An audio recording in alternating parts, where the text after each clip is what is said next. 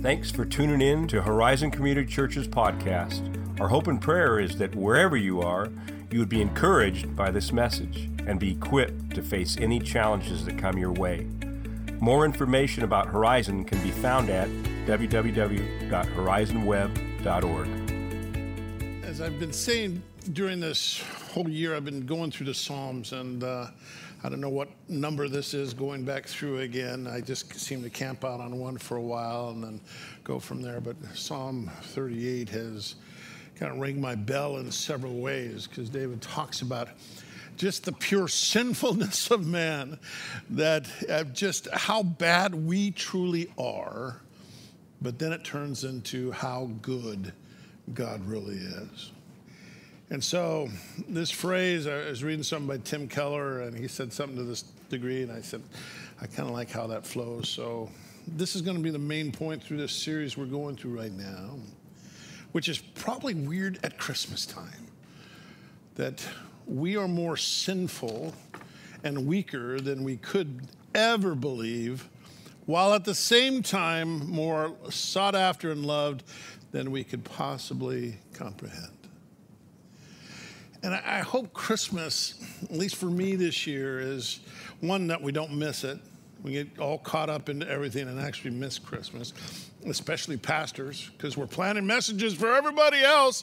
But what about my family, and what about the message to me? But to realize the whole point of Christmas is that Jesus came to die on a cross to rise from the dead. That Jesus came because we are sinful people and we are weak. We cannot save ourselves, and we bring nothing to the game.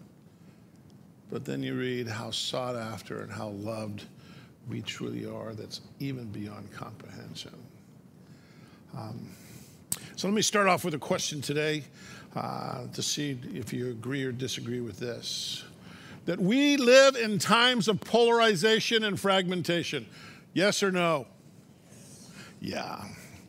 I mean, I can't say that it's never been that way. Maybe it has throughout time. I'm just aware that it just seems like things have changed so quickly. A pastor in Minnesota, Steve Lee, said this: in many places, the ties that have historically bound societies together are coming apart. Our own society has been brewing a strong and growing distrust of everything under the sun. I mean, look at it, and maybe this is my list, not necessarily yours. We don't trust many elected officials or government officials anymore, it seems. It seems medical institutions are just, I don't trust what they're saying. Again, we doubt the large corporations. I mean, you see stuff like Apple and NFL and NBA and all this stuff, and I just to see the agendas that they push. Suspicious about any media outlets that are out there. I mean, educational system seems like they have failed us on many different levels. And even the church has not been immune to that, where people doubt what the church exists, what's the purpose of this institution in the first place. It's all exaggerated by the internet, 24-hour news system, and the lovely social media that's out there. I love this statement. All of it keeps feeding our distrust, and rewarding our outrage. Doesn't it? I mean, no matter where you lean, no matter what you're watching, it seems like it just feeds the distrust we have, and it just rewards our anger and our outrage. Stephen Lee ended with, hope is eroding like sandcastles at high tide. Christmas is a time where hope is brought. Christmas is a time where the love of God, is on display. I think we need that more than any other time in history.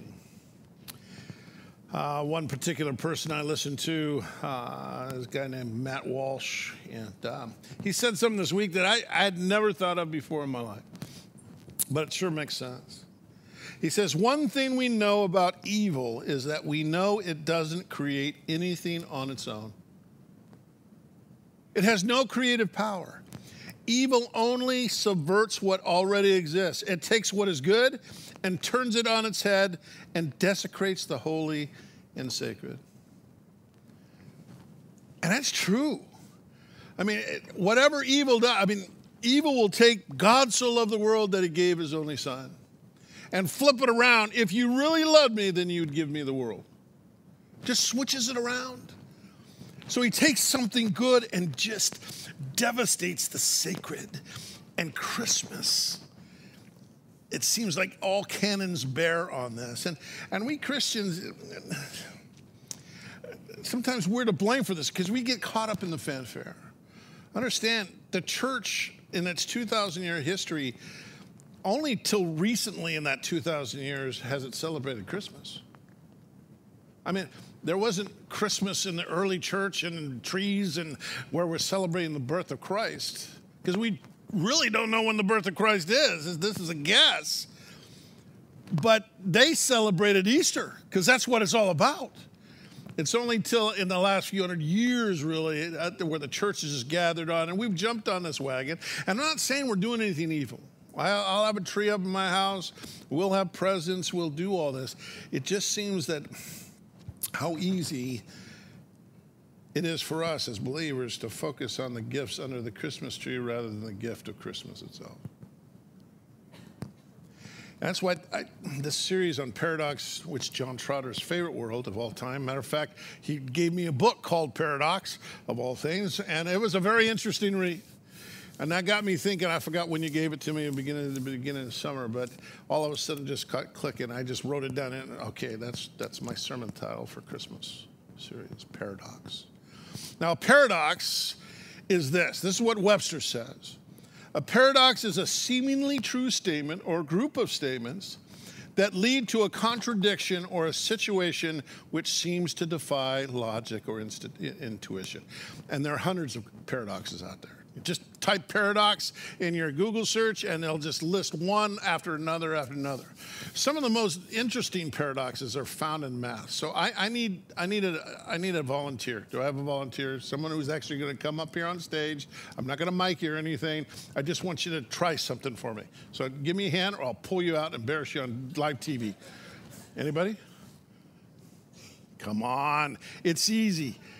All right, come on up. Give her a hand.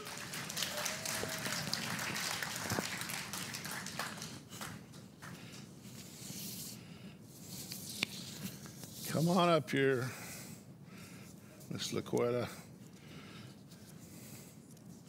Come up on stage here. I have a simple geometry puzzle here. Come on up here. It's a puzzle.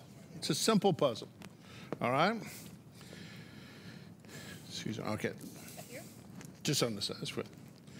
Okay. This is just 4 pieces. If you can see this, it's just a triangle. She's just going to put all the pieces which are identical in the triangle. All right. So fit those in there, however you want to try. Okay. So you got a couple of angled ones, green ones, square ones.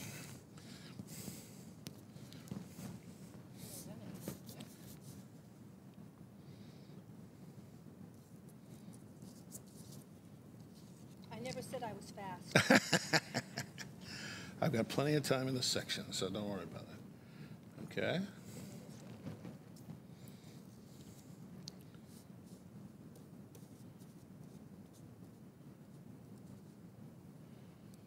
Rotate it one more time. And go up in the corner. There you go. No? Helping.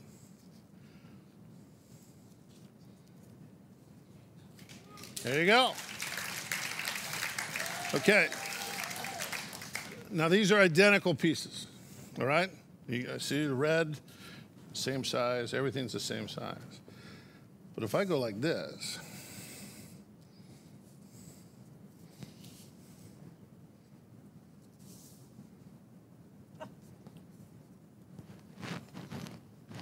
why is there a square missing? You see that? They fit. All I said is have the fit. All of them fit. They're the exact same triangle, exact same shapes. But when I arrange it this way, there's a box open. This is a mathematical geometry paradox right here. Now, we can say, well, it's the angles. No, you did not. No, this is perfect. Give her a hand. Give Miss Requetta a hand. Thank you. No, you got to leave this here. You can't take it home. There's no party gifts. You can go on down. Why is there? I mean, it's the exact same. This is one of those things you go, okay, wait a minute. There must be maybe a little bit of difference. They're exactly the same.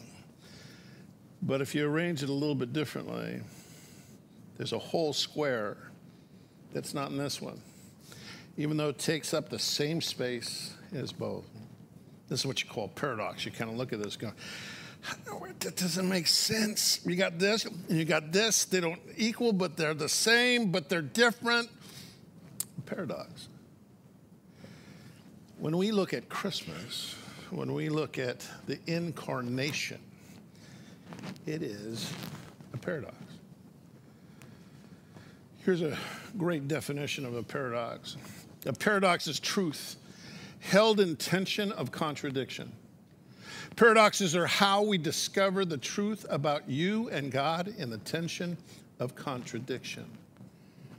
Paradoxes are unique this way because they communicate two things to pull together. Communicate something about ourselves, communicate something about God. And when you talk about the incarnation, which is what Christmas is, again, the dictionary for incarnation is this: embodied in flesh.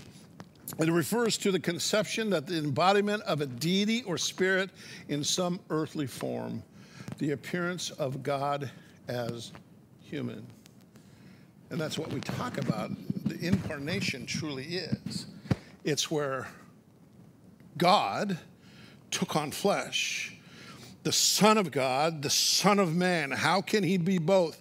Is he just part God, or is he just part man? Is he 90% God, 10% man? How does this all work?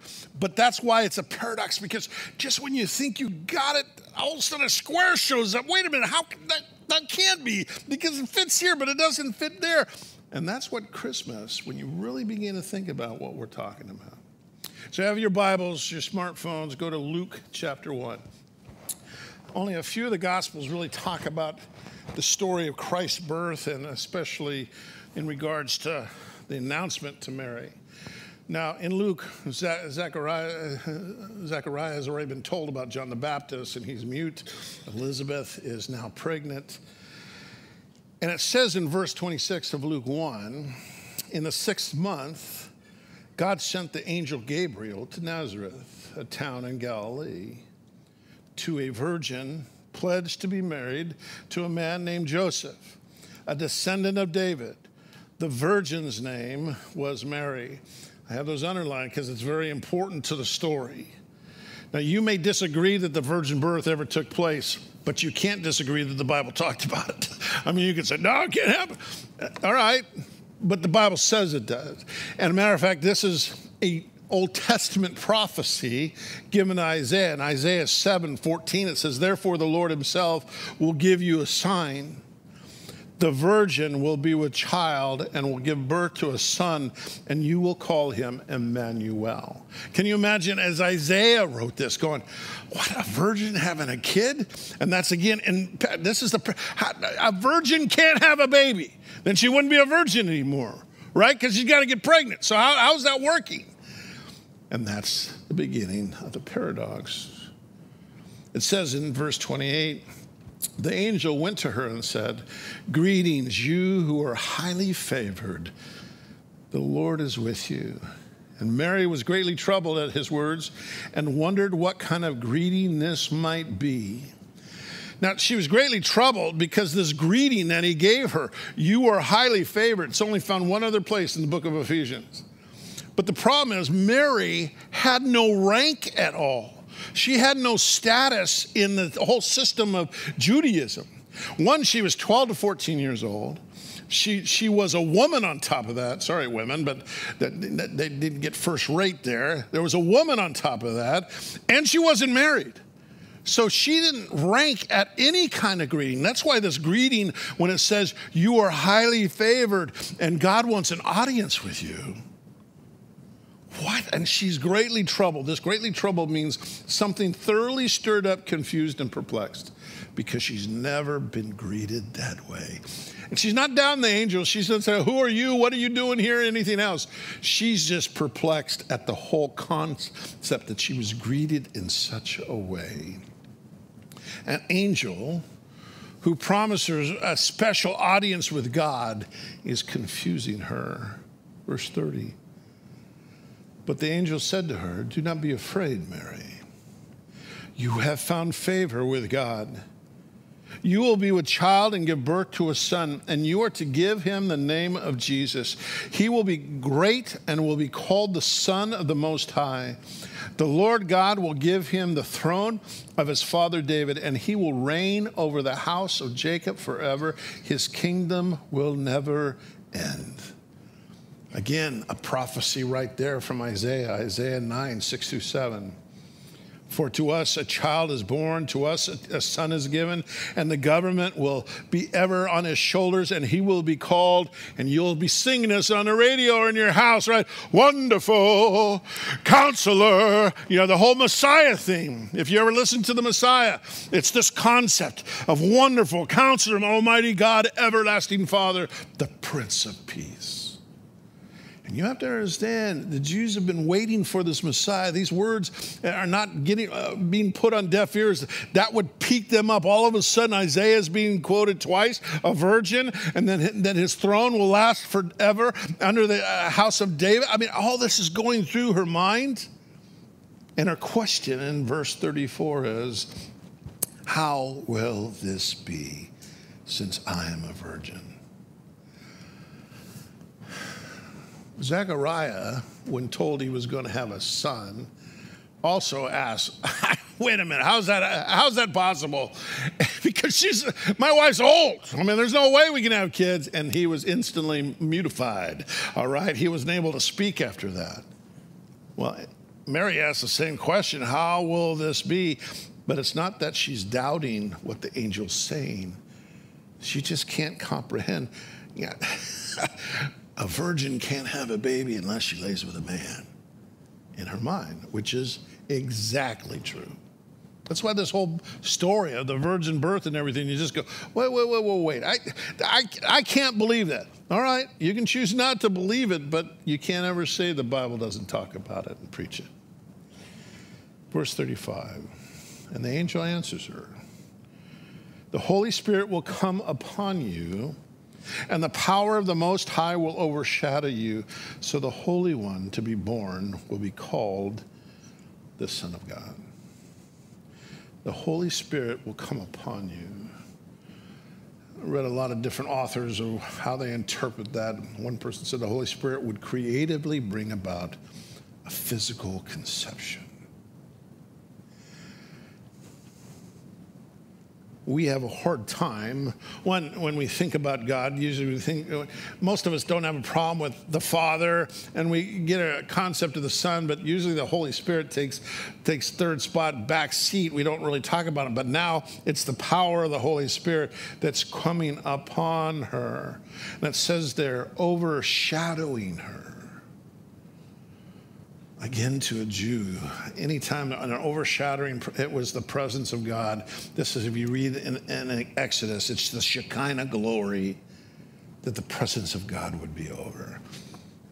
One commentator put it like this, which is kind of very beautiful.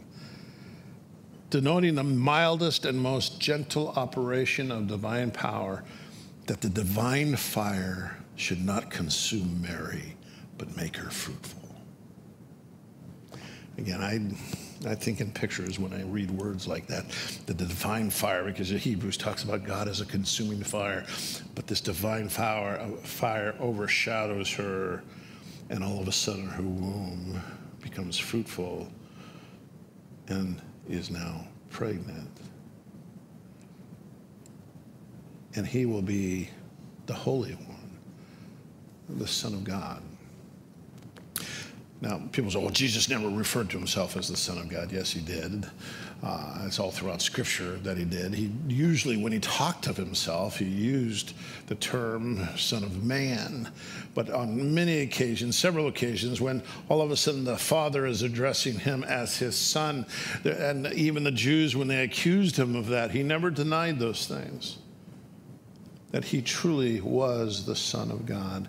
And the important thing to understand here, to realize, no man had anything to do with the birth of Christ. It was all God, and it had to be. The virgin birth had to happen. It goes on in verse 36, even Elizabeth, your relative, is going to have a child in her old age, and she who is said to be barren is in her 6th month. Mary, here's a sign for you. Your relative, Elizabeth, she's already pregnant, 6 months pregnant. And that's where verse 37, where the angel proclaims, which is critical to the story, for nothing is impossible with God. God can do anything he wants. That's what sovereignty means. God can do whatever he wants, when he wants. And his plan has been set forth. His plan has been set forth forever, that this moment in time will take place. And nothing that man can do can thwart that. Though they try, God is sovereign. He can do whatever he wants because nothing is impossible for him. And that's critical to the story. In that book on the paradox, this is what the author says, Jen Pollock, Michael. God clothed himself with flesh and wiggles his way into the world through a womb, a new Adam coming to set the record straight. He is the Word made flesh. Bellowing as he drinks in cold air with his lungs, this baby straightens to stretch, then draws his bony knees to his tiny rib chest. God is covered in the waxy vernix of humanity because God so loved the world, he gave his Son to show us his face. Again, a very beautiful picture. And why did he do this? Because we are so sinful and so weak beyond what we can believe, but while at the same time he pursues and loves us past the point of where we can comprehend. Paradoxes are a unique way of communicating where two things are put together that you're going, it seems like a contradiction, but it actually works together.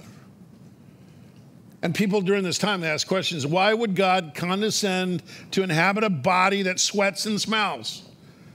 Now, you got to think about it. The God of heaven, the Son, goes into a baby that poops, that smells, that burps, that does all those things. Why would God do that?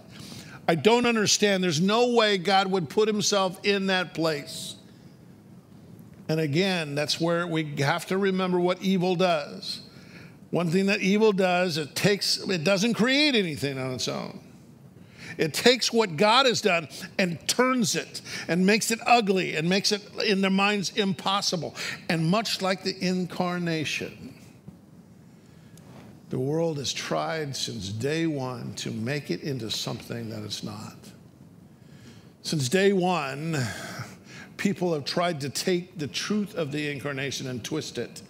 And they're still doing that today. They want to put Jesus in a place where he was just like one of us. The Jehovah's Witnesses today will put him as, he's not a fully God. He wasn't fully God. He was just a man that had godly qualities. The Mormons will say, Jesus wasn't the Son of God. Jesus was a man just like us, but he lived in such a way that he graduated to become God, and you can too. Puts it at the same level. We are not at the same level of Jesus, guys. Never will be. He is the Son of God. And throughout history, that's what it's been saying. And that's why what the incarnation is not, because there are a lot of the myths of the Romans and the Greeks where God would come down and disguise himself and then have sex with a woman and birth a demigod. It is not that God came down himself and had sex with Mary. That is not what happened either. It's not that God kind of played the role. He kind of put on a human suit, and right when the crucifixion happened, he kind of got out of the human suit and the body died, not God. That is not the incarnation. Guys, the paradox here is that Jesus was fully God and fully human. And after his execution on the cross, he was put in a damp tomb, and 3 days later, he rose from the grave. And when he rose, he still had the scars in his hand, in his flesh. As he's sitting at the right hand of the Father right now, he still has the scars, still has the mark on his side, that he was the Son of Man, at the same time, the Son of God. And how important it is for us to realize that's what Christmas, the incarnation, even though, how does a virgin have a baby? Oh, with God, anything's possible, guys. He can do whatever he wants. But this is how it had to happen, that the Son of God, fully God, and the Son of Man, fully human, all in one. And guys, this battle has been fought throughout the church history. There's a guy who we owe a great thanks to. I'm gonna say his name slowly and then I'll work into it, but it's Athanasius. He was born in 298 AD in Alexandria, Egypt. And he was a bishop. And during the time where Emperor Constantine, who was the emperor over Rome in 313, made Christianity not the persecuted faith anymore, it made it the religion of the land, which probably was not a help at all to the church. But he made it not persecuted anymore. And under Constantine, many things happened. So you have, I got to look at it again, Athanasius, but then you had this dude named Arius, who was also in Alexandria.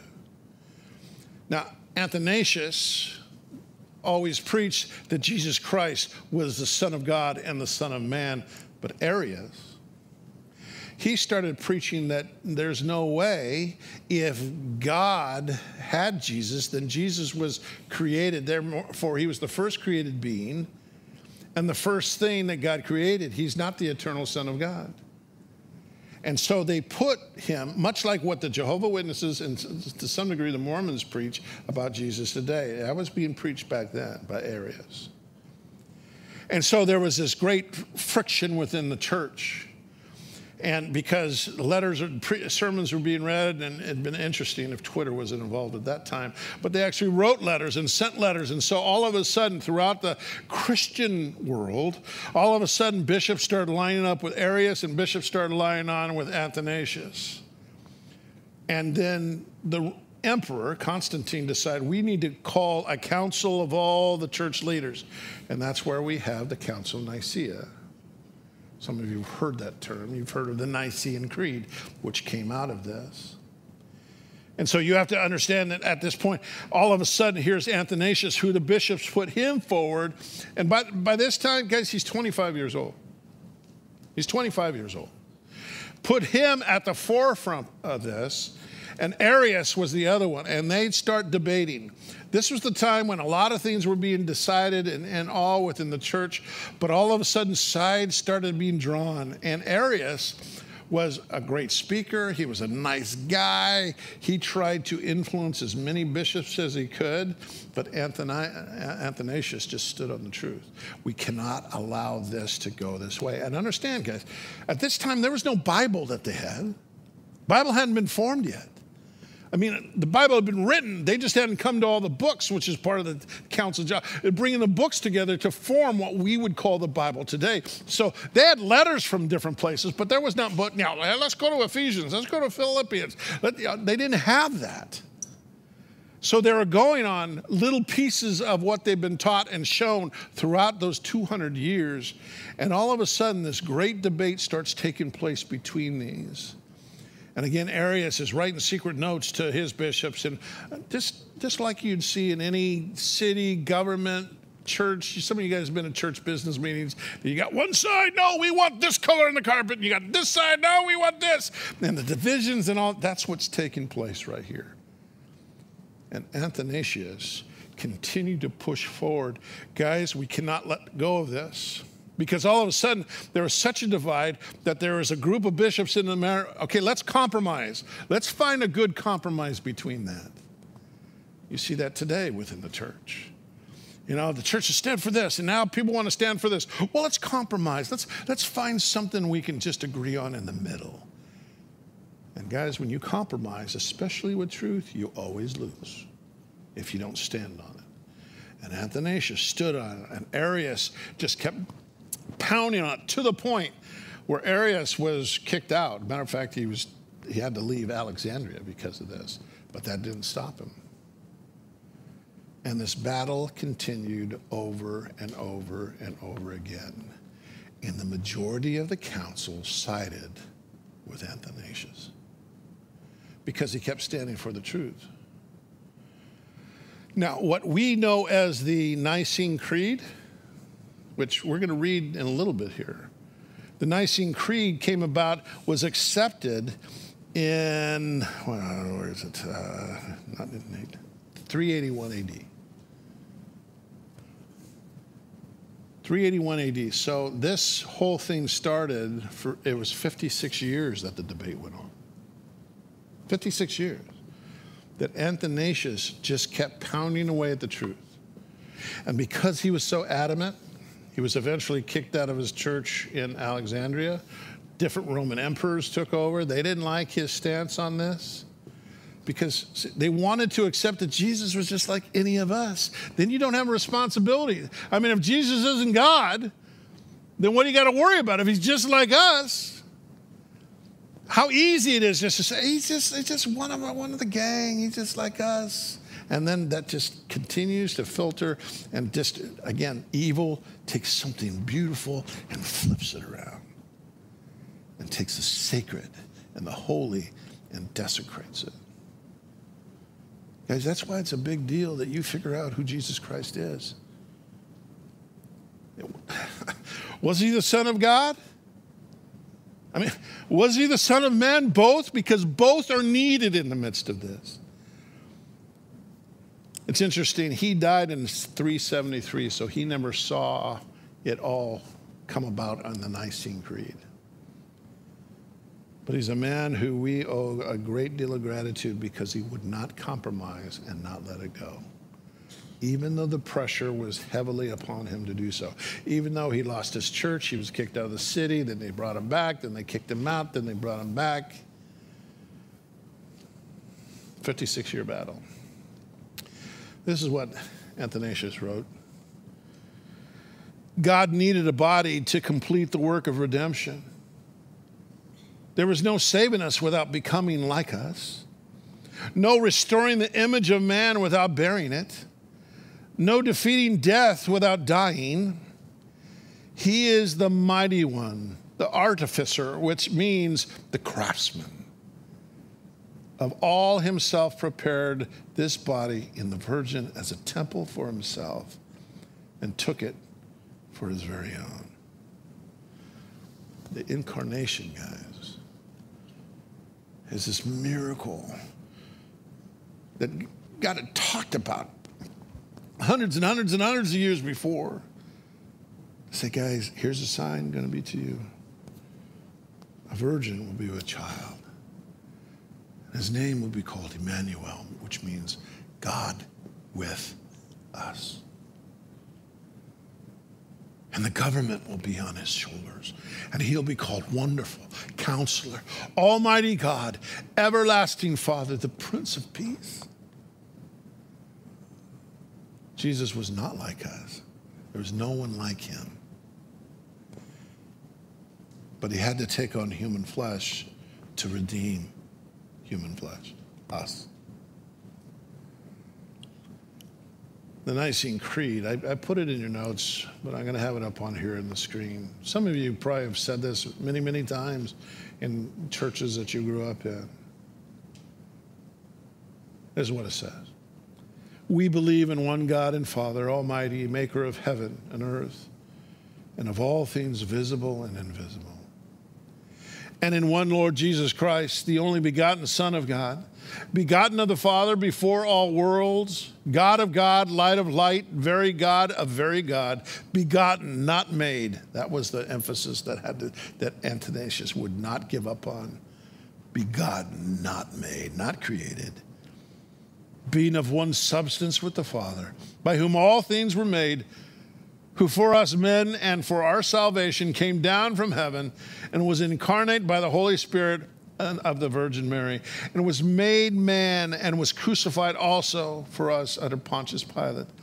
He suffered and was buried, and on the third day he rose again according to the Scriptures and ascended into heaven and sitteth at the right hand of the Father. He shall come again with glory to judge the quick and the dead, whose kingdom shall have no end. And we believe in the Holy Spirit, the Lord and giver of life, who proceedeth from the Father, who with the Father and the Son together is worshiped and glorified, who spoke by the prophets. And we believe in one holy Catholic and apostolic church. We acknowledge one baptism for the remission of sins, and we look for the resurrection of the dead and the life of the world that is to come. As your understanding, we said this through the whole series of Knowledge of the Holy, your understanding of God, your understanding of Jesus Christ, your understanding of the Holy Spirit dictates the course and future of your life. How important it is to wrap around that. Are you going to totally understand it? No. It's just like this thing. Yeah. I know that I could geometrically go, okay, the two angles, if you take this and divide this, it's going to fit that square. I get that. But I still sit in amazement going, how it takes up the same space? Why is there a box there? It's the same. How does God come into a human and become one of the same? He's all God and he's all man. Because God made the sacrifice and he had to be man to make it because the price had to be paid.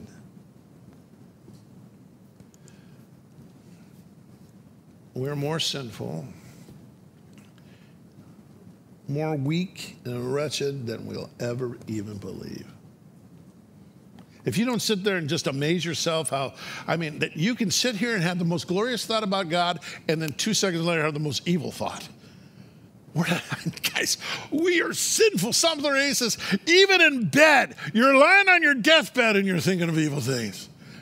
Man, we're an evil bunch of people. Some of you are just better at it than others, but yet we are evil people, sinful people. But at the same time,